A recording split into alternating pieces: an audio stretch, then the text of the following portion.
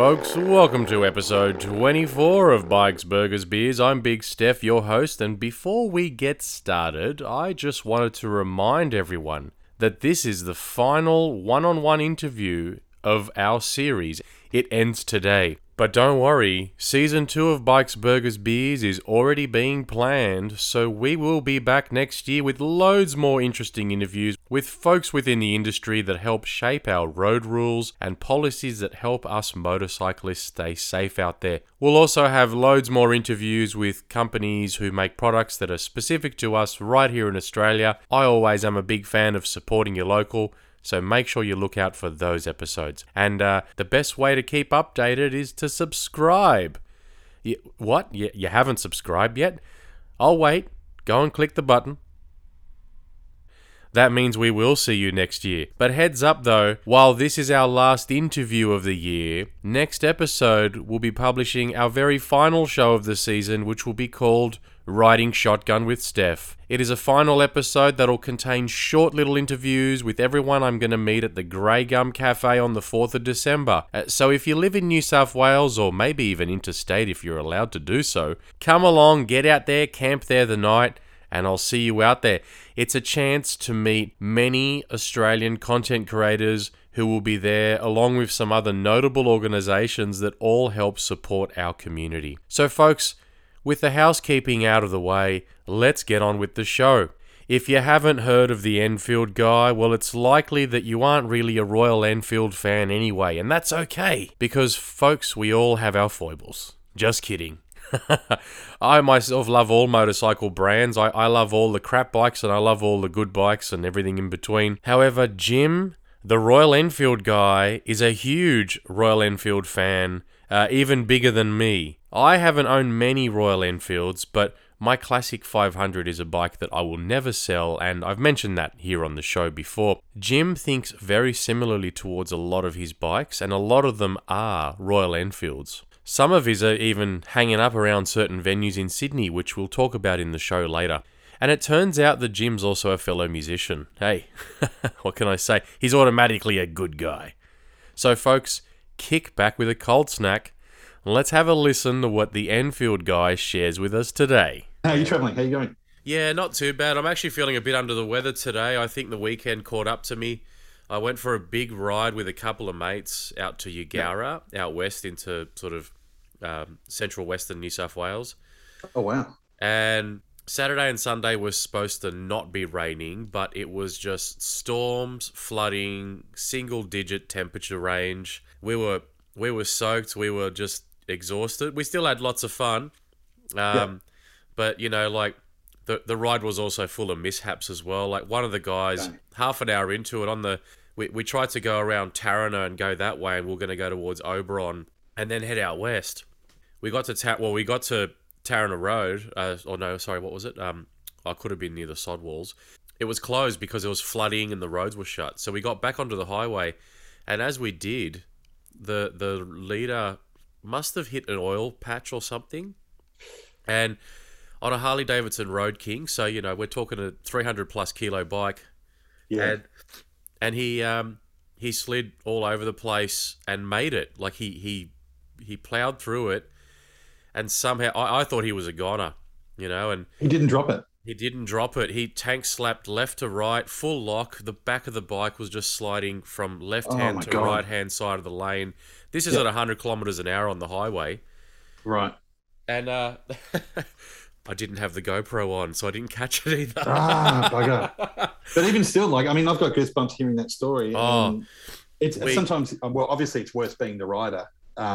Because you could succumb to injury, but even watching those kind of things is just as terrifying. Yeah, it scared the daylights out of me, and we ended up pulling into the next petrol station, and I said to him, "Mate, are you okay?" And he said, "Yeah, I'm pretty shaken by that." I said, "Well, let's stop and take a break for 5 minutes," because the fact that happened was crazy enough, because we couldn't see anything on the road that was sort of, you know, suggesting that it would be that slippery apart from rain, but we thought maybe there was a bit of ice on the road or something because it was bloody cold. So, yeah. I wouldn't be surprised if there wasn't a bit of ice on the road. It's known for it around there. But yeah, wow. I'm glad everything worked out. Yeah, that was okay. And then on the way back, I copped a bloody fine for making an illegal U-turn in front of a cop that was undercover, and dumb mistake, like I regret that one. It was just one of those things of, oh, there's a parking spot, and I just, chucked a Yui without thinking. As you do. And it was like there wasn't any lines on the road, there wasn't any traffic lights ahead. It was just one of those situations where, yeah, cop right there, and an undercover cop 100 meters away, and yeah, whoops, oh well. There goes 4 points and $300. So, oh, ouch. Yeah, okay. And yeah, that's hefty. I nearly thought he was just going to warn me and give me a lecture, because he was like, "Oh, looks like you've got a clean history here, and like, yeah, you've been a good road user. You got a gold license, you all this stuff." And I'm just saying, yep, that's true. I said, look, it was just an honest little mistake. And then he went to the car, and he came back, and he was like, yep, your fine will be issued to you, blah, blah, blah. And I'm like, oh.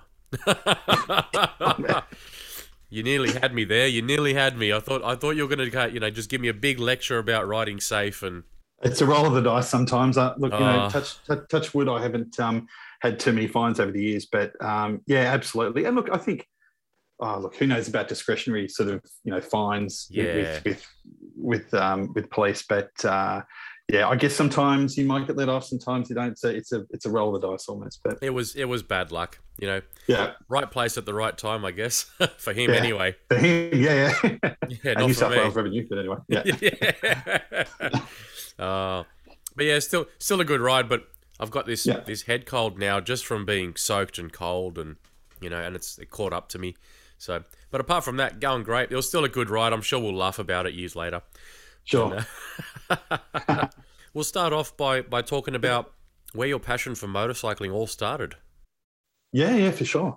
I think it probably stems back to my first time riding, which is probably goes back to when I was about 8. So I won't give too much away, but maybe 40 years ago. There you go, do the maths. And my cousins actually had. This is just in Box Hill, which is sort of towards Windsor and Richmond, I guess, from memory, where it was. Yeah, they had some little Pee-wee 50s and quad bikes and things like that they had a decent sized block of land where they had horses and that. So to me that was a huge interest and a massive shock to think, hey, my parents are letting me sit on this thing that's got an engine strapped to a bicycle, and my uncle and cousins are like, yep, just go for it, you'll work it out. And that was loads of fun. So that sort of sparked my interest, in bikes back then. And I think it sort of developed further from that with, a lot of, I guess, history in my family. My granddad used to ride a lot of old British bikes and stuff like that. Okay. And he was a big sort of a reason for why I kind of lean towards that style of bike now. And I'm passionate about sort of, Royal Enfields and I think it probably stems a lot from him. Right. What was one of the most notable bikes you've had in the past? Ooh, it's one I've still got now, which is actually up at Surfside Motorcycle Garage in Brookvale in Sydney. Okay. Which is a 1961 Royal Enfield Clipper. And the reason why that's, I guess, notable or sort of, it's a good sort of conversation piece, that bike, and part of the reason maybe why it's up there too, is because it's, the genesis of it kind of started as an everyday kind of A to B kind of bike in the 60s, right? Made in Redditch in the UK. And from that spawned a couple of other models, which we know as the Crusader and then the Continental GT. So the Cafe Racer that you see today from Royal Enfield, you can kind of trace the lineage back to, I won't say exactly my bike, the Clipper, but it's that same era of bikes. So they kind of went from a town bike to more of a cruiser in the Crusader and then the sports version of the Continental GT. So it's kind of cool to have a piece of Royal Enfield history that, I don't know that there's any others in Australia, and there's not as many, I don't think, in the world that are as kind of good a nick as this one. So that's probably the most notable one that I've got at the moment. Oh, very cool, man. Have you always had a passion for British motorcycles? You mentioned because of your history, with family history with them, but has that always been your main thing, or have you owned any other particular brands, maybe some other countries of origin? I've always been chasing a Coventry Eagle. I don't know if you know that bike at all, but another British bike. That's one that my granddad used to have, and I just got a lot of photos of him on that with his brothers. They were sort of down near Albury way, I think, when they were sort of young, pre-World War II. Okay. And so they had Coventry Eagles and BSAs. So I unfortunately haven't been able to. I could probably get a BSA now. They seem to be fairly common, but Coventry Eagle, I don't really have 200 grand lying around to pick one of those. And I don't know what it is. I've just always sort of lent towards the brands that have got a bit more history to them. Yeah. Started from more humble beginnings, being, an arms factory, or, built lawnmowers or washing machines or whatever, and started manufacturing bikes. But I actually, funnily enough, my first bike, I started off with a Haisung GV250. Right, okay. Which, I don't know if you know that model at all, but I do. So it's a cruiser type, 250cc. It was a twin, actually. It was a twin, but it was it looked more badass than it actually was. To be honest, it was good fun to learn on, or to have for a number of years. But yeah, not sure that I'll go back to that in a hurry. Yeah, absolutely not. So, mentioning the Haisung as your first bike, I guess you mean your first sort of road-going legal motorcycle with a license. So, how long have you been riding for? Because it's not a new model, but it's certainly not one that has some heritage behind it. Yeah, exactly. No, so I guess in between, having a passion for bikes as a kid to actually, buying my first bike, there's quite a big gap there. But I did travel a bit and ride bikes sort of in Nepal, India, Vietnam, throughout Asia, places like that. So I kind of got my fix, I guess you'd call it that, for riding by sort of, being overseas and doing sort of holidays and stuff like that. But it wasn't until probably 15 years ago that I actually went through the whole process and got my license here. So okay. Yeah. And what bike followed the Haisung? That was my first Enfield. So it's one that I've still got now, which was a 2010. Now it's a tricky one because it's named so many different things when this model came out, because it's when Enfield introduced the EFI. Yep. For their 500 series bullets, but it's known as a 2010 G5 Classic Chrome Bullet. So it's got Classic in there, it's got Bullet, and I think in one mark as well it's called an Electra. So we'll call it a 500cc Bullet. And that's probably the bike I'm, not to be a jerk, but probably best known for in terms of, that's that's had a bit of it's been shown around a little bit. So it's still a really fun bike. I absolutely love it. And that was a model that came without the kickstart, wasn't it? No, that does have the kickstart. Ah, okay. It might have been a C5 after that. Okay, because I've got a 2010 model C5. And it didn't come with the kickstart. It's the only year model that didn't come with the kickstart. And that let me that got me stuck about a month ago when the starter relay finally died. Right. And couldn't start the bike, so I had to clutch start it. But if I had a kickstart, I would have just been able to kickstart it, and I'll probably never replace the starter relay. It is an absolute lifesaver, especially if there's periods where I've left the bike and not practice as I preach, and not put the battery on trickle charge or anything, and gone to kick it over and start it up and it just doesn't go. But the kickstart, is an absolute lifesaver. It is a bit, yeah. I don't regret buying the bike, but I did wish it had a Kickstarter. But I'm also thinking, because for me, that's a bike I'll never sell either. For me, it's like, well, when it comes time to doing an engine rebuild, I will likely get the mechanism and the side case that has the Kickstarter, the channel for it, the assembly. Yep. And definitely get it so it has a Kickstarter on there, because I just think it'd be great to have it on there as a more authentic thing. And I'm not really sure why Royal Enfield chose not to put a Kickstarter on just that model. I'm not sure what happened there. And then they went back and did it anyway, and they have since. Yeah, look, bizarre. I don't know if it was a supply and demand type thing, and they were using those casings on the 350 as well. I'm not entirely sure. I know that it is obviously a little bit smaller, but it may have just been the styling of it as well, not to have it on the C5. Yeah. But look, I'll get to the bottom of it for you, Matt. I'll speak to the guys in the tech department and say, we need answers. we need to know. We need answers and give this guy a Kickstarter. Yeah. See what we can do. Oh, man, that'll be awesome if you can. So what followed that bike? What came after that? So what came after that was... I should say in addition to that, because you still have it. Yeah, still got it. Yeah, in addition, after that it was actually the Clipper that we spoke about before. So that I've had that for quite a few years now, and that was actually an interesting story getting that one too. That was from a guy in Dural who had he was part of a classic sort of car and bike club, but he and his old man had actually bought a Clipper and a Crusader as basket lots from Iran.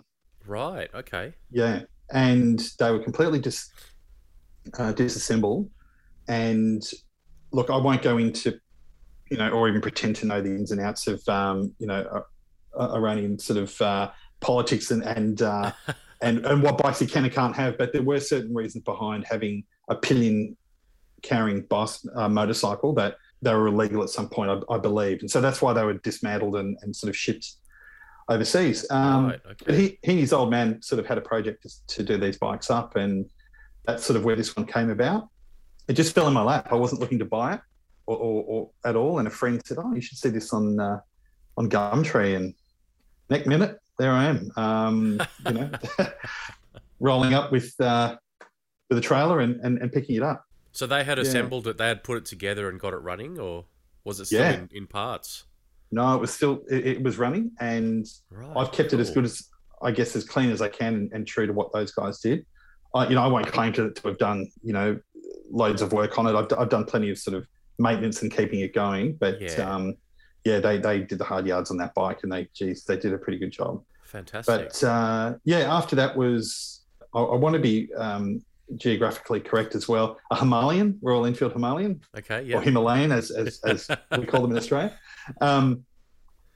And that was an awesome bike. I really do miss that bike. I don't have it anymore. Okay. I just sold it because of space. I didn't really have the room at home to hang on to it.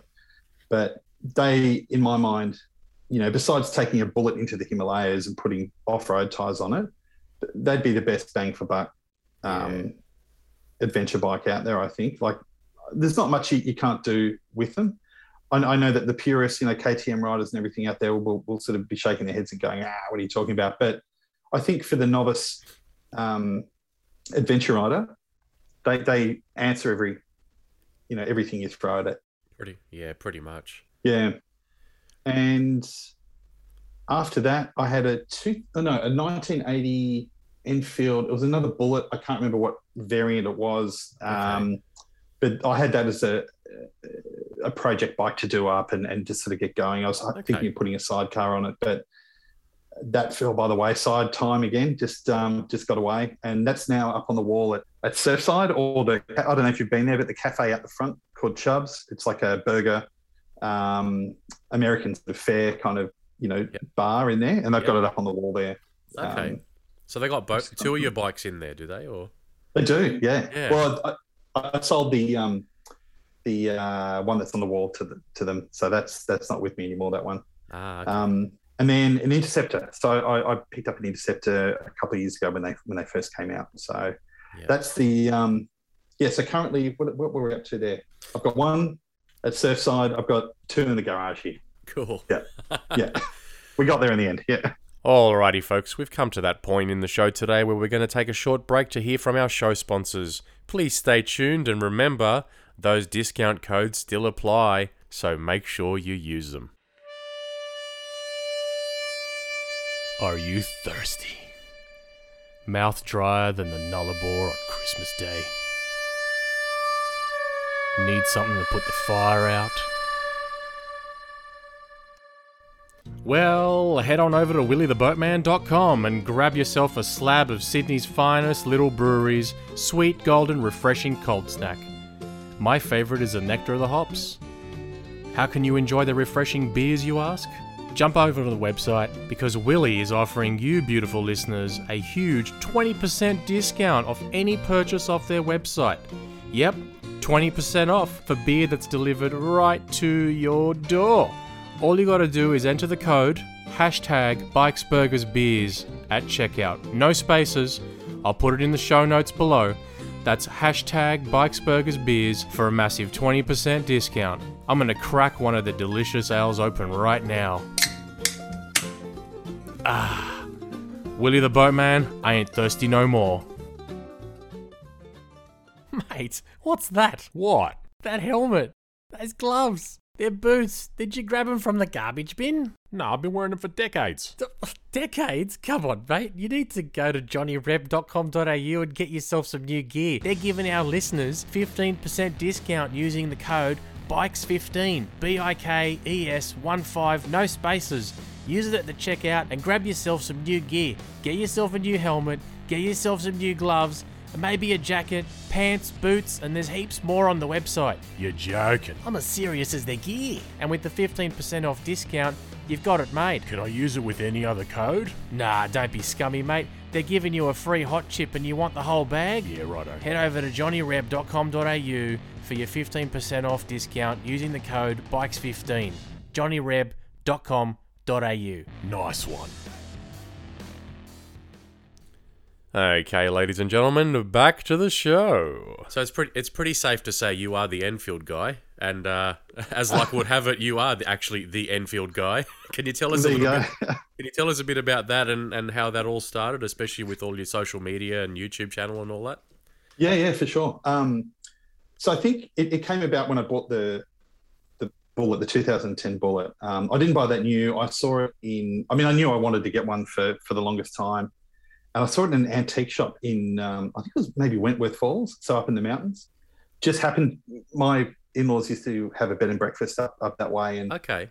I'd always drop in and look at, knickknacks and bits and pieces and stuff. And I saw an Enfield sitting in there. I was like, what is this thing doing in here? I thought, okay, had a bit of a chat, ended up, took it off his hands and the rest is history. So that bike was the classic chrome sort of Bullet, which was, a really pretty bike, beautiful looking classic, modern classic with a chrome tank and sort of gold and black lettering on it.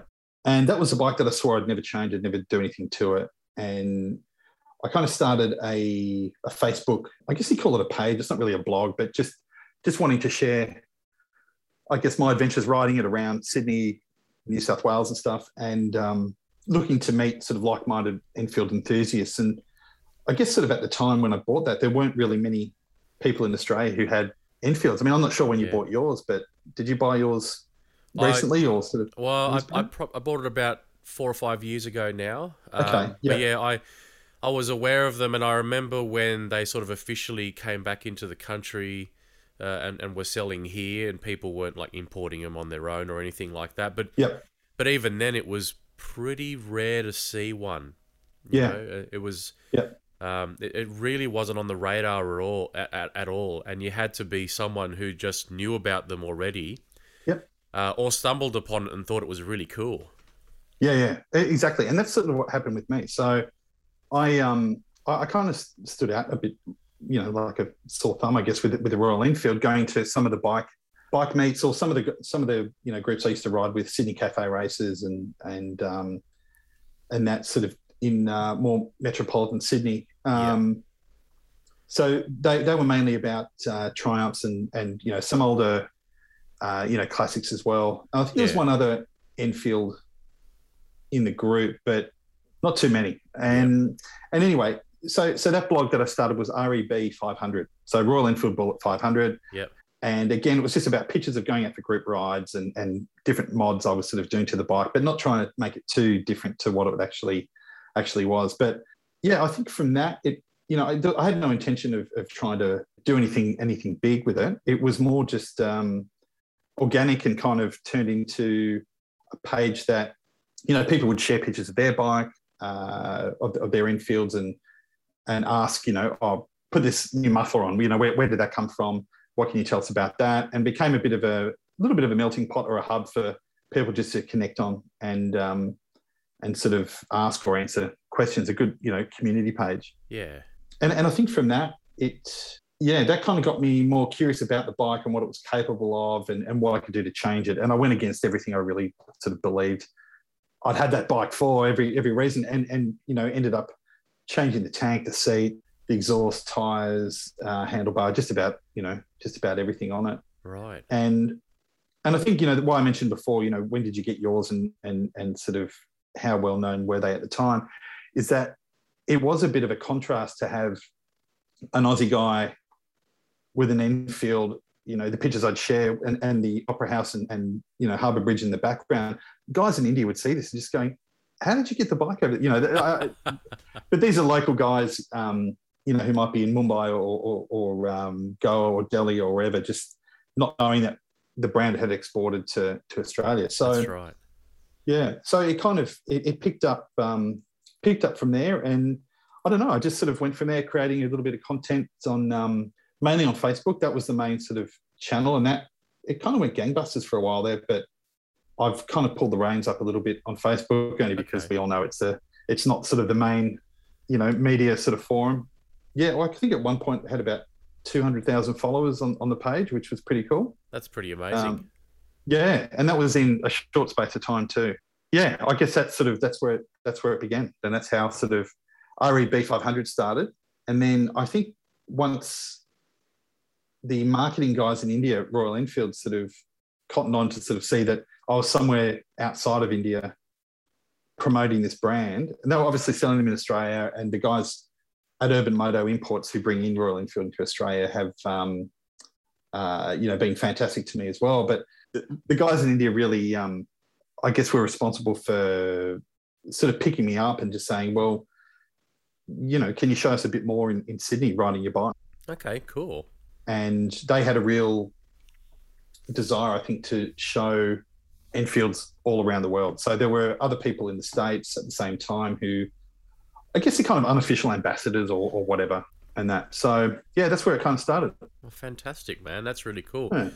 So do you work fairly closely with Royal Enfield these days, or? Yes and no. I guess it's one of those things that I've never gone and put my hand out and said, oh, I need to have this latest bike, or I need to have this, I need to do this, I need to do that. But yeah, I absolutely do speak to the guys in Australia who are the importers of Royal Enfield. Okay. I go on a lot of the launches that they have, bringing the new bikes in. Yeah, fantastic. And I don't know, I've just developed a really good network of people who work for Royal Enfield over the years, and that's been through different forums, I guess, and just through sharing content. And I don't know, yeah, it's developed organically over the last sort of 9 years, let's just say. So yeah, it's been pretty cool, and it's been great to see the development. And I know I'm going all one brand centric, but it's been pretty cool to see a brand that by all means maybe shouldn't really be here to be at the top of their sort of game now. It's a pretty cool story. Yeah. Oh, that's really cool, man. That's I was going to say I've always been a fan of Royal Enfield, and I love the brand, and that's probably why I'll never get rid of my Classic 500. And it's just great seeing that there's someone else in Australia that's a fanatic as well. And I think like what you said before about something like Royal Enfield or the brand shouldn't really be in Australia, because before the 650 Twins were made available, a lot of people think they're a slow bike, they don't handle very well, they're old, they're antiquated, and when you look at things on paper, it doesn't make any sense. But when you ride the bike, in my opinion, you kind of just fall in love with it, and I was recently on Biker Talk with Ross, and he asked me about my Classic 500, and it was one of those things that I said to him, I'll never sell the bike because I absolutely love it, and I go shopping with it, I take it up the road, whatever it is. I take it on long trips as well, I take it off-road. I've done nearly every fire trail up here in the Blue Mountains with it, and water crossings, and you said before maybe the KTM riders might be a bit poo-poo the bike, but reality is I've taken it everywhere my mate on his GS 1200 has gone. So, and there you go. I took a stock classic 500 from Delhi to Himachal Pradesh up near Dharamshala in India, where the Dalai Lama lives. We went to his palace or his house there, and the stuff we put these bikes through. My God, like it proper, just threw everything at it. Yeah, and we made it. The bikes made it in altitude, through rivers, through going over shale sort of passes where big bowls and stuff like that. It's I won't say they're indestructible, but they're pretty close to it. I mean, Absolutely. Show me a bike that you can do a lot of that stuff with that can still look that good afterwards and not be a purpose built adventure bike. And I'll eat my hat. Yeah, but. I have to agree. I mean, I tinker with mine a lot, and people that might have seen the YouTube channel that I've got along with the podcast, even though the two are both called the same thing, they're not really related to each other because the YouTube videos are mostly me riding around and all that. But I also tinker with my bikes, and the repairs and things I do on my bike as I go along, they're all just little jobs, and most of them are probably just 1 or 2 steps above, just regular maintenance. And the thing is that they're super simple to work on. They're really reliable and easy to fix. And I've always found my experience. I also grew up driving Fiats and all sorts of stuff, and everyone can everyone knows all the jokes about Fiats and fix it again tomorrow or fix it again Tony or right, okay, yeah. I never had a single problem, and I always found that maybe because I'm a tinkerer and I'm formerly a bike mechanic anyway, so. I can work on my own stuff, but I always found that the small little bit of extra maintenance and tinkering allowed me to have a reliable vehicle, regardless of whatever reputation they've got.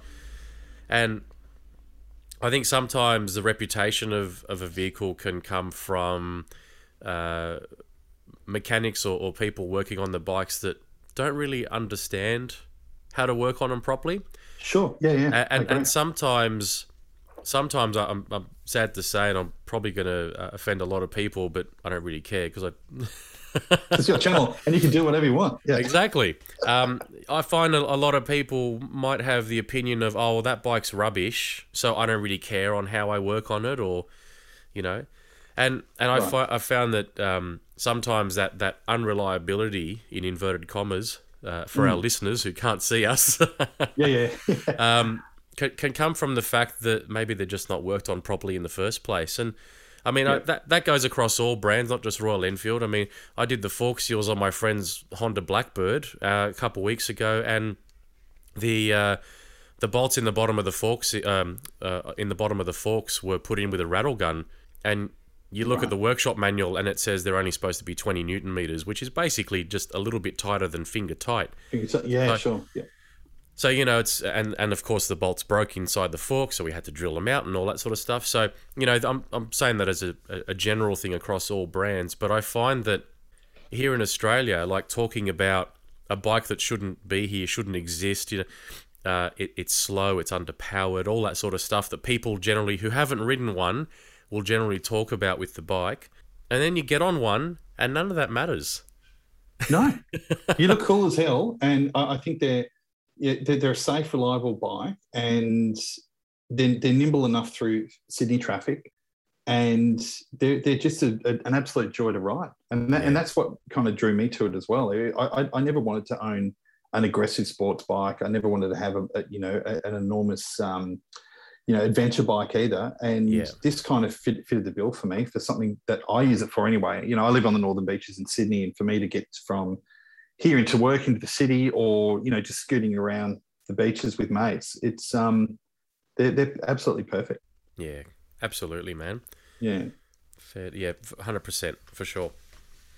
And I'm a Jeep guy as well, right? So, okay. I mean, so did you say okay, like saying, oh, poor you? No, no, that's what you said. Yeah. Damn it. But I get what you were saying before about the whole, people may not be educated, or they misunderstand, different brands because of someone's experience with it, and they have a voice, and they rubbish it. Because I've had plenty of Jeeps, and I've looked after them, serviced them regularly, and you know, they've all done what they said they'd do, and you can run them into the ground. You might get unlucky and get a bad one, but I've been lucky with all the vehicles I've had. I think bikes and cars, but it's just about, I think, being sensible and keeping up with your maintenance. That's probably the one tip I'd give to people. Yeah. Absolutely, man. And I think, you know, with the Royal Enfield, especially the Bullet and the Classics that's available here in Australia, really, when you compare them to their other models that they have, like the 650 Twins and the new Meteor 350, and even the Himalayan for that matter, the Bullet and the Classic really are the older design of motorcycles. You know, they primarily... the design of that hasn't really changed. I mean, you can see how it's slightly morphed compared to something from 50 years ago, but reality is, you know, all the tech and the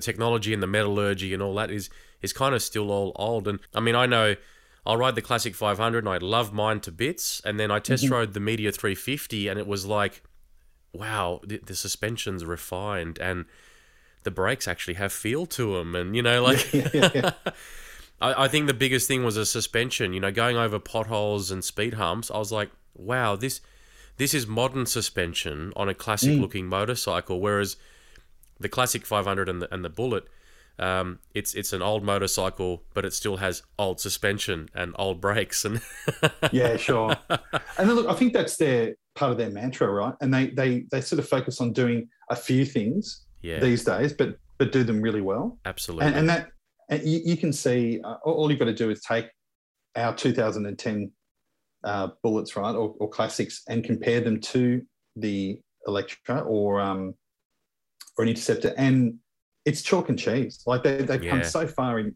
10 years. It's absolutely crazy. But still pay homage to the heritage, I guess, of the brand. You know, they got the classic styling and everything. Yeah, I think it still does without looking like a bike that's and not poo-pooing the other brands like Kawasaki and all that make retro looking bikes, but everything below the paint is pretty much just 100% modern bike. Yeah.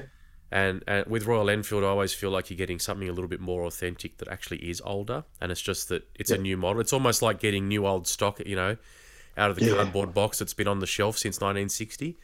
Yeah, right. And I kind of like that. I mean, to me that appeals. You know, some people it doesn't. Some people like modern and ultra, and you know, I'm the opposite. I'd rather have something old and classic, and you know, for sure, dusty and dirty, and any day of the week. That's me too. Yep. Yeah. So with any of your bikes, but mainly the Royal Enfield, do you you know, we talked about commuting or going to the beach to see mates. Do you do any long trips on those? Like any sort of touring that's, you know, a few hundred or maybe a few thousand kilometers at a time? Yeah, sure. Just recently before Delta, I guess, or the latest sort of lockdown we've had in Sydney, me and a mate did a ride out to Hill End. So, you know, it's a couple hundred sort of Ks out there. That was on the Interceptors. He's got an Interceptor as well. And I've kind of converted mine into a bit of a scrambler, or it's still sort of getting there, but it's got the Heidenauer K60 tyres on there. So they're pretty, I won't say super aggressive, but they're more dual sport, sort of catered to off-road than I guess on-road. So, but they handle really well. And that was an interesting ride, you know, like you mentioned before with your ride on the weekend. We copped out everything. And this was in, I think it was June or July. So coming over the back of the Blue Mountains near the Darling Causeway, or just going past that sort of turn off. Yeah. We got hit with this Arctic blast that I don't think I've ever felt anything like that before in my life.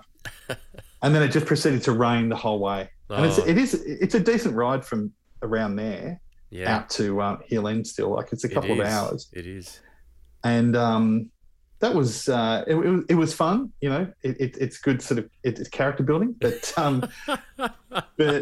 yeah, I'm trying at the moment. I've actually just today got some new panniers in that I'm going to put on the bike to sort of try and kit it out for a little bit more, I guess, touring, and stuff like that. So, yeah, that's probably the main bike I take on longer distances at the moment.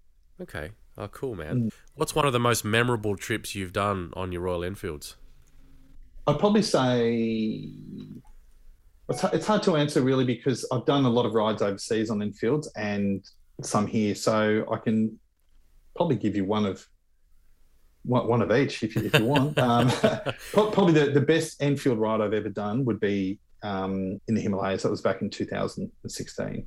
Okay. And that was with a good buddy, Scott from Pipeburn. I don't know if you know Scott, but he had me and a few other, close mates from school and just buddies from, I guess, the industry. A few guys from the States as well came along, and that was just an epic ride, for about 8 days. Like I said before, just throwing everything at it. And that was when the Himalayans just came out as well. So there were guys on Himalayans and we were just on classics, the rest of us, but just about kept up with them.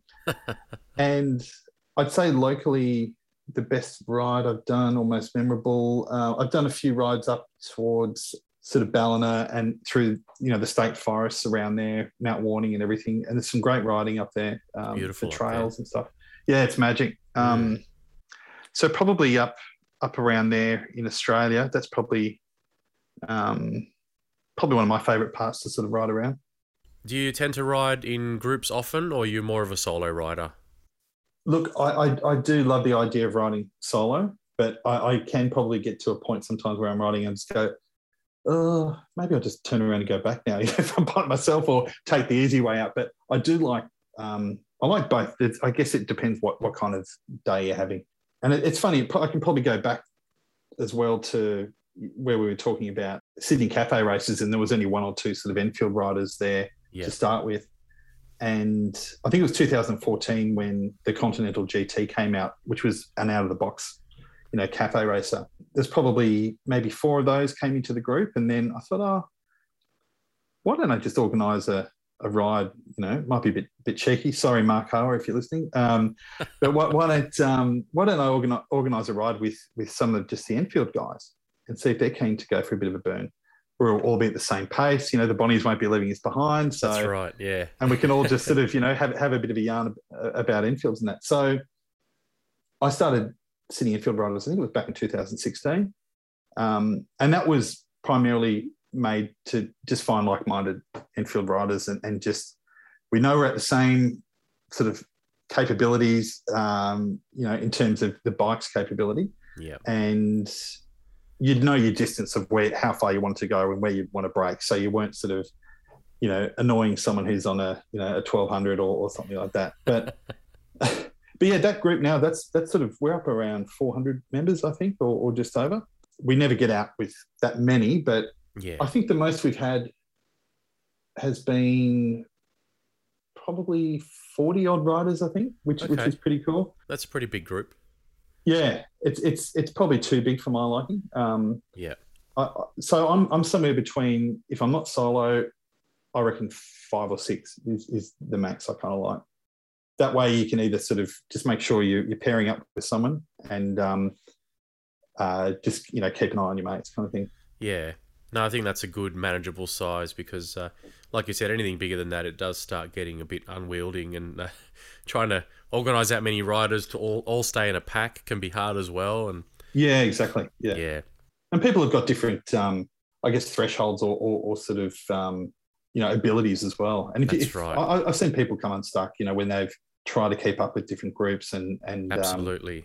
It can be kind of dangerous, but I think smaller, around that sort of 5 or 6 is ideal. Absolutely, man. So with the history of Royal Enfields you've got and your passion for bikes and having taken responsibility by starting up these groups as well, is there a dream bike that you have that, the ultimate sort of Yeah, there's 2. So one of them is the Coventry Eagle. Yeah. That's one I'd love to one day. There's one at the Powerhouse Museum, exactly the same as what my granddad had, and that's the one I kind of, every now and then, if I'm in the city near there, I'll sort of swing by and have a quick look at it and drool. be asked to leave.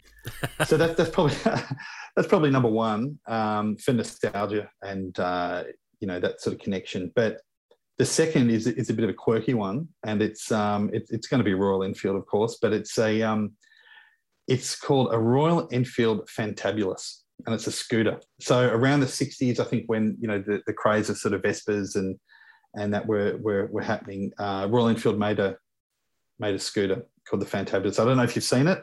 I don't think I have. I'm not familiar with that. Yeah, but it's cool as hell looking, and I'd just love to have one in the garage. Oh wow. Yeah. You'd probably be one of the only people in Australia who maybe has one. Mate, I definitely would be. I know one person in India who's got one that's in mint condition, and even when you just send him a message just to say, "Hey, how you going? What's happening?" you straight away get, no, it's not for sale. Yeah. So there's not many of them out there, but that would definitely be on the list, I think. Yeah. Wow. Yeah. Oh, very cool. Well, I'll see if I can add that to the show notes and maybe find some pictures of it online. And yeah, I can send you some pics for sure. Oh, fantastic, man. So I also want to talk about burgers and beers, obviously. With commuting around town, especially up near you on the northern beaches, I would dare say there's a fair few places to stop and eat a burger. And I believe you're a bit of a fan of burgers and beers anyway, so... Mate, absolutely. This body was built for comfort, not speed. So I can absolutely attest to having multiple burgers and beers. I always say to people, I didn't get this looking at food. Yeah, exactly. That's a good call. But yeah, man, look, we're actually really lucky here in on the beaches and particularly close to me in Brookvale, which, for the longest time, it still is, an industrial area. There's a lot of, I guess, mechanics, fabricating shops, things like that. But what comes with that, I guess, is the space where people can, have one business and maybe try something else different out the front. So there's probably about 6, I'm not even going to call them microbreweries, legitimate breweries in this area that you can actually do a pub crawl in between. Oh, wow. So you've got, if I'm okay, I don't know if you've got any competitive sponsors on the show. No, not. I mean, I have my show sponsor, but I'm always welcome to hear about other breweries, other beers, and all that. And in fact, I tend to link them in the show notes for that episode. So yeah, go right ahead. Yeah. Because one of my favourites up that way is Modus Operandi, which I used to perform at years ago actually, and I've had the unofficial tour of the brewery and. Used to know some of the guys. Me, yeah, I'm a full-time musician, actually, yeah. Oh shit, I didn't know that. There you go. Yeah, this podcast actually started because I was bored during lockdown because I haven't worked in 19 months. So. Right. Okay. So you're a guitarist, singer. I'm a bass player, and I right. Yeah, perform in a few mates' bands, but also do a lot of work with larger production companies in Sydney. Yeah, awesome. Yeah. Cool. No, I'm a drummer sort of by trade. So okay. Many years ago, man. I had no idea. There you go. Brothers. Yeah, absolutely. We're the rhythm section. Yeah, mate, we're keeping it together. Yeah. That's it. Yeah. Nice one. Sorry, you were talking about the different breweries. So you mentioned some of your favourite ones around there. Yeah, so look, I'd probably call out the biggest that's around our area, which is Four Pines. They make some great sort of, boutique sort of crafty beers. I think that obviously because of the scale now that they're at or the size they're at, they're mass producing, but still it's, mate, to go in there and watch a footy game at their truck bar in Brookvale and have a burger or a couple of snacks and it's straight from the source. It doesn't get much better. It's a pretty nice atmosphere. You have to come down if you haven't been there and try a couple of beers down there. But yeah, so there's that. There's Nomads as well, which is within walking distance. Dad and Dave's is around the corner. Seventh Day Brewery. There's, I think that's sort of the list at the moment. There's a few other little pubs that I think might have a few little known sort of brands there, but yeah, they're sort of the big ones that have got sort of food trucks and stuff out the front of them as well. So they're great little venues to drop into. Oh, nice one, man. What would you say is one of your favourite beers or beers from one of the breweries without picking like your favorite son or your favorite daughter kind of thing. I don't know if you have an alliance with any of them, but what would you say is what? Oh look, no alliances, but if you're listening, Four Pines, I'm open. Send him a case. I buy enough of it. I should have shares in the company by now. But I'd probably say I'll go one for my favourite beer and one for uniqueness that I get a bit irked out by, but I kind of go back to it every now and then. But the Four Pines Pale to me is just it's pretty simple. It's a no-brainer. Cold schooner of that is just heaven to me. It's I guess it's probably going to take a place. I wouldn't take the place of the Cooper's, sort of pale or anything like that. But I think it's definitely up there. It speaks for itself. Like it's people buy it, so in droves. So it's a pretty generic beer, but I do love it. But the one that kind of I'm really intrigued by, and I won't say I drink a hell of a lot of it, but Nomads have got one called Freshie Foam. Okay. So Freshie being freshwater beach, which is just up here, and it's kind of got a like when you pour it, it actually looks like a wave that's just settled in on the sand. So the color of the beer is more blonde, looks like the sand, and it's quite a frothy beer. Okay. And you taste it, and it's almost a little bit salty as well. Right. Which is bizarre. But okay. I guess it's the whole experience of being on the beach as you have one of those. It's like, have I just sculled a mouthful of freshwater beach, or am I actually going to get a little buzz here? I don't know. But that's the one that's intriguing me at the moment. Okay. Yeah, that sounds interesting. I remember having a salty sort of tasting beer once, and it was down. There was a brewery, and I think it might still be there. Actually, I haven't checked, but it's down in Wollongong near the. Was it Wollongong? Down near the lighthouse. I think it was. Yeah, actually, it was down in Wollongong because I was at a wedding down there. And I had this like saltwater beer, and I remember because it came out on a paddle, and there was a whole bunch of different beers to try at this brewery, and one of them was that one. There was a pumpkin flavored one, and they had done some wacky things. And this was like 20 years ago, before the whole sort of scene had really kicked off here in Australia. And I remember trying the pumpkin beer and going, "Oh, that's different. I'm not sure about that, but it's different." Sure. But then I tried the saltwater beer, and it was just like, oh no, I can't drink this. So it's bizarre, right? Willing to try it again, and if Nomads are doing this, I might have a go one day when I'm up there. But I'm gonna reserve my opinion until after I try it, just to make sure. Oh man, I can guide you through those. I was going to say murky waters, but they're kind of salty waters. You'll be fine. Too easy, man. Too easy. Yeah. Well, we'll definitely have to get myself up there one day, and we'll hang out for a day and do a bit of a brewery. A bit of a tour, a bit of a pub crawl. But look, a bit of a brewery crawl. Yeah. Yeah, and what goes hand in hand with a lot of those breweries in Brookie is the like I mentioned before, the kind of food trucks and they've got burger joints sort of attached to them as well. Do you have any notable ones that are in the area? Yeah, so actually out the front of Surfside Motorbike Cafe, or garage I should say, is a place called Chubbs, which is more of an American style, wouldn't say diner. It's they do a lot of smoked kind of meats, pulled pork burgers and stuff like that, but they do your classic sort of smash burgers and cheeseburgers and stuff like that, which is, I guess if you're bringing that from the States, it's sort of all the rage over there with, Burger Scholar and sort of all those kind of shows on YouTube. But yeah, they're incredible. They're fantastic. It's like I don't want to offend anyone with my pronunciation of the bun, but a brioche. I don't know how you want to say it, but I think it is brioche. Brioche. Okay, we'll go with that. Classic sort of brioche bun, a couple of patties, loads of cheese, and it's the tater tots, I think, they serve with it, which I know Napoleon Dynamite was a huge fan of. But get your own damn tots. Yeah, you're going to eat all your tots. It's a killer. It is seriously good. Yeah, I was going to say, I think the DVD is like literally right next to me because my partner and I watch it on a regular basis. Or vote for Pedro.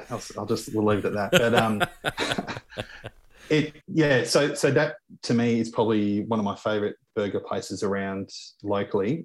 So Chubbs at Brookvale. We did used to have a couple of other sort of standalone burger places like JB and Sons, and that's sort of they're the only ones that really come to mind. But there's a lot of places that are just doing that kind of food truck fare, some wings and bits and pieces like that. But yeah, it's a good little spot. Oh, very cool, man. Well, I'll have to get myself up there, and I'll put a link in the show notes down below for our listeners, and if anyone else wants to get out there, by all means do so, because it sounds like it's pretty delicious. Sure is. Excellent, man. Well, before we finish up, I just wanted to ask a question of, is there anything that you wanted to cover before we close? Oh, look, I think... I'd like to give a shout out to, I guess, our sort of Aussie, content creators in sort of the moto kind of space and music as well. For me, as we sort of said before, you're a muso. I am too, although I haven't been active for probably a couple of years. But COVID's been such a really difficult time. And finally we're seeing a bit of light at the end of the tunnel. And I lost a couple of mates through COVID, not because of them having the illness themselves, but through mental health issues and losing work as musicians, and unfortunately they didn't make it through the other end. So I think in times like this, it's sort of although we're coming out of it, what I've learned and like to sort of share or sort of cover off is like keep in touch with your mates. We so lose sight of people we don't hear from for a while, and think, oh, they'll be okay. This guy's always all right. But just pick up the phone, send a text message. It takes 2 seconds. I've always been a big supporter of the Distinguished Gentleman's Ride and sort of mental health charities and things like that. And I think now more than ever, it's one of those things that, we won't know the sort of fallout of COVID for a number of years to come with, a lot of these kind of issues. But yeah, I think now's the time to sort of reconnect with people and get out there and ride or go and support sort of live music at a venue near you and just go hard, enjoy yourself.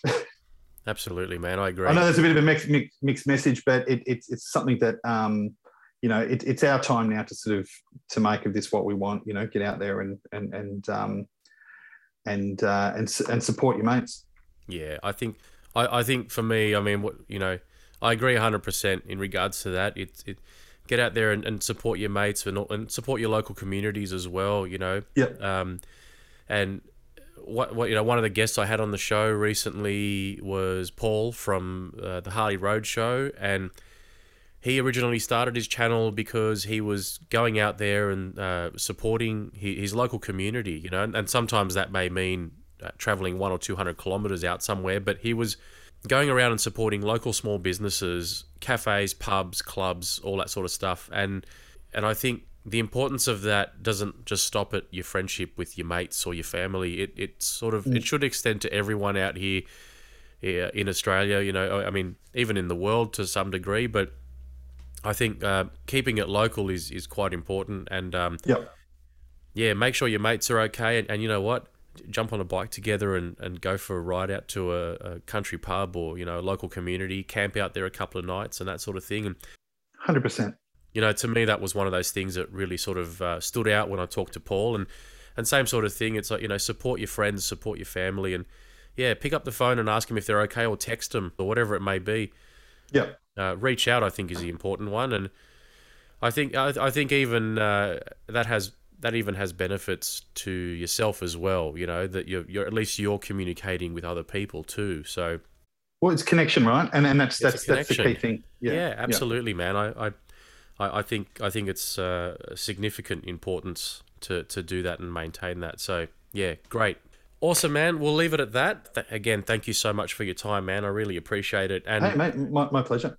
Yeah, absolutely, and hopefully pretty soon we'll get to actually meet up in person and have a beer and something and have a chat. Yeah, definitely. And what bands were you playing with? Tell me about that. What you got to say? So yeah, absolutely, man. I play. Alrighty, folks, that brings us to the end of our, well, technically final episode of Bikes, Burgers, Beers. However, don't forget, tune in next week because we will have our Riding Shotgun with Steph episode coming to you from the Grey Gum Cafe on the 4th of December. The show will air on the following Thursday, fret not. It'd be great to have you there if you can make it to the cafe. So it'll be lots of fun to see you there. Please do come, say hi. And make sure you meet all the other content creators who are planning on being there. There are loads. Most of the guys and girls who've been on the show and been interviewed are going to be there. Now, folks, as I said, we are coming to the end of the season of Bikes, Burgers, Beers. I've well and truly appreciated the amount of support, interest, and dedication that all of you, ladies and gentlemen, have showed. I've received 2 pieces of feedback recently, which I'm going to talk about in the next episode, that really just make it worthwhile and summed up the reasons why I'm doing this. And I just want to say an absolute thank you to not only those people for just taking the time and telling me that I'm on the right track. You know, your support, even if it's quiet, even if you just press the play button every week and you listen to me ramble on and talk to amazing motorcyclists around Australia, I just want to say, you know, your support counts as well. So thank you all so much from the bottom of my heart. I really do appreciate it.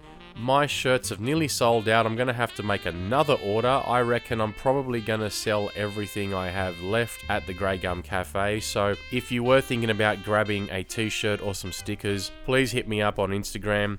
The website will be worked on and finished during this break between Season 1 and Season 2, so look out for that. But in the meantime, you can hit me up privately and I can mail you out a shirt, not a problem. Or some stickers as well to stick on your petrol tank or your helmet or the back of your car window if you please. Alright folks, well I think I've said enough. I'm looking forward to next season. Once again, thank you all so much for your love and support. Highly appreciated. Very, very much appreciated, in fact. And on that note, ladies and gentlemen, as I always say, keep it twisted.